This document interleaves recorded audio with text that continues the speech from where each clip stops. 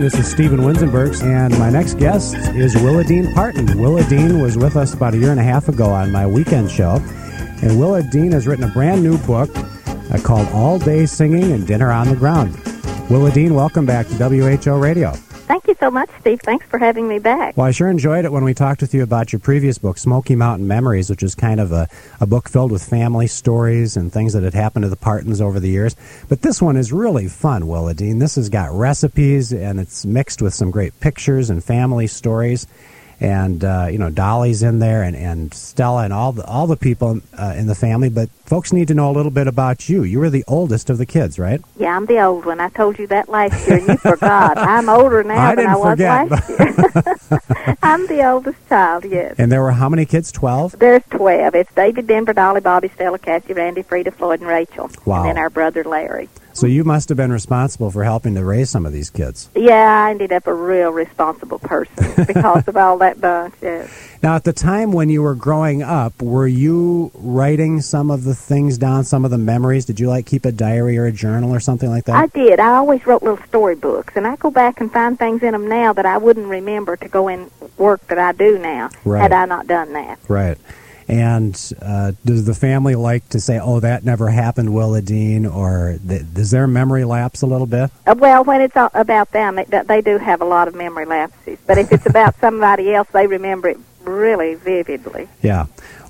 Now, Dolly, of course, being the big celebrity that she is and the big name, when did it start to impact the family? Dolly's celebrityhood, the idea that Dolly was now known and the family's now known. When did that start to impact the family? Dolly was known when she was 9 years old. She had a local television show. She was on a local television and radio shows, and then they took her to all the surrounding states and things. But it didn't start having much of an effect on the family until she went to Nashville, of course, and then contracted to work with Porter Wagner and with RCA and things. That's when it really started happening.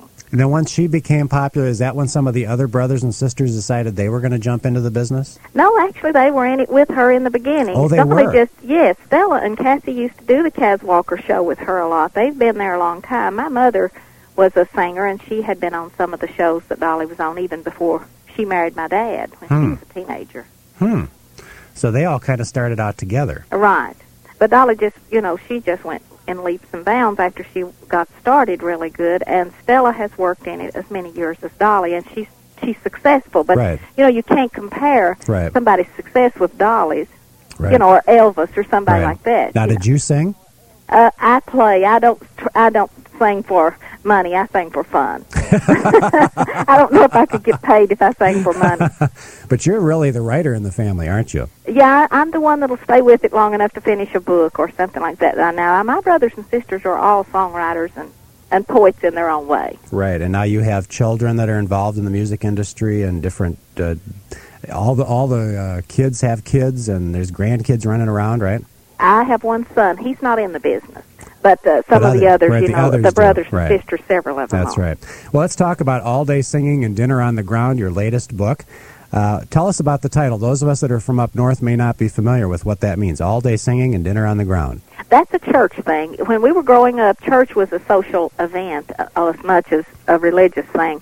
And we would go, and everybody would come and sing what they thought they could sing best and cook the food they thought they cooked the best. And it would be singing all day and dinner on the ground. And they would actually have, like a bedspread or a tablecloth if they had one, a blanket, and they would put the food on the ground and actually sit around and have dinner on the ground. Now, do you call dinner the noontime meal then on Sunday? Actually, a lot of people in this area calls dinner the midday meal, yes. Yeah.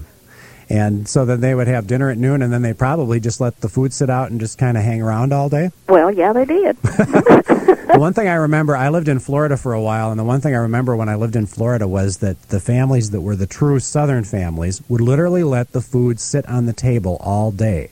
And that shocked me because I, of course, was thinking, well, they're going to get botulism or something, right? Sure. And yet they did leave it out all day, and nobody seemed to be too affected by it, right? No. We all got grown, didn't we? Went on to talk about it and tell about it. Some of the recipes in the book are really fun recipes. Others are very unusual. We've already talked this morning on the radio station about the fact that you've got fried squirrel in the book, and I'm sure you must sit around and eat that all the time, right? Yeah, right. No, we don't do that. I say in the hunting season chapter of the book, I say someone once said the reason we have wild meat is so no one will ever starve.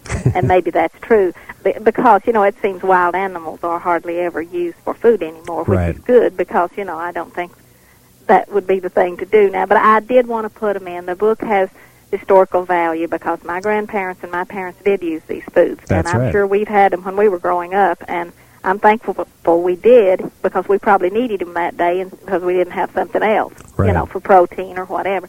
And I don't recommend leaving food sitting out all day now. I need to clarify that. Right. Now, in terms of the wild animals, we've all heard the stories about the Partons that when you were young, you were very poor. We were. Mountain folk. Right. And did you really go out and have to catch wild animals and eat them? No, our father did hunt. He would squirrel hunt sometimes, and he fished a lot.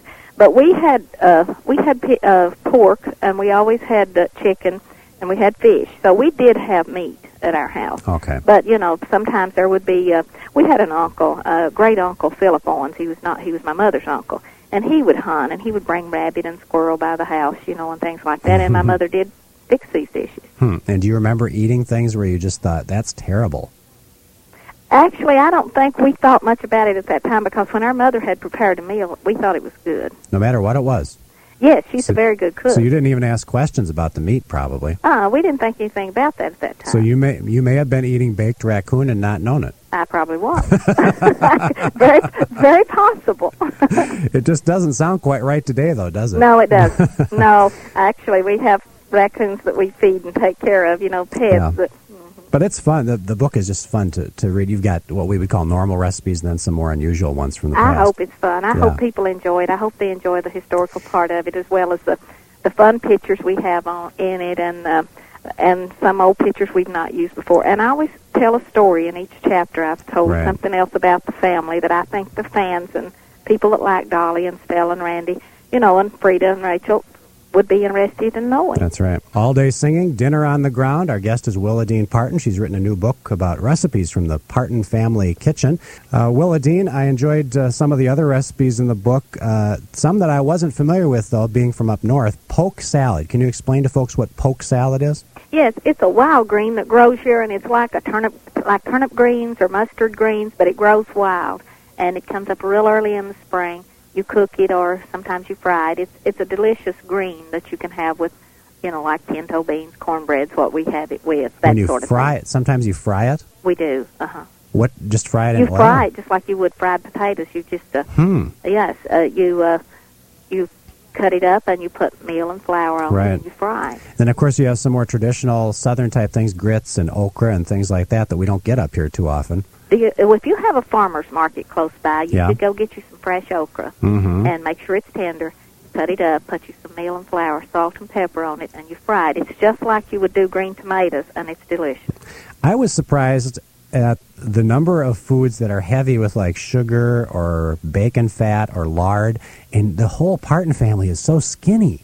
I mean, you would think that with all these rich calorie-laden recipes that you wouldn't have such skinny people, but everybody's so thin. How does everybody stay so thin? Actually, I put the recipes in as they were handed down through generations. We don't use those all the time, but now my mother still cooks that way sometimes, and we eat a little of it. If you eat in moderation, you can you can do that. But I don't recommend eating a lot of bacon fats, and things. You can use light oils and vinegars and herbs and things. To make up and still make the dishes that I talk about. Right.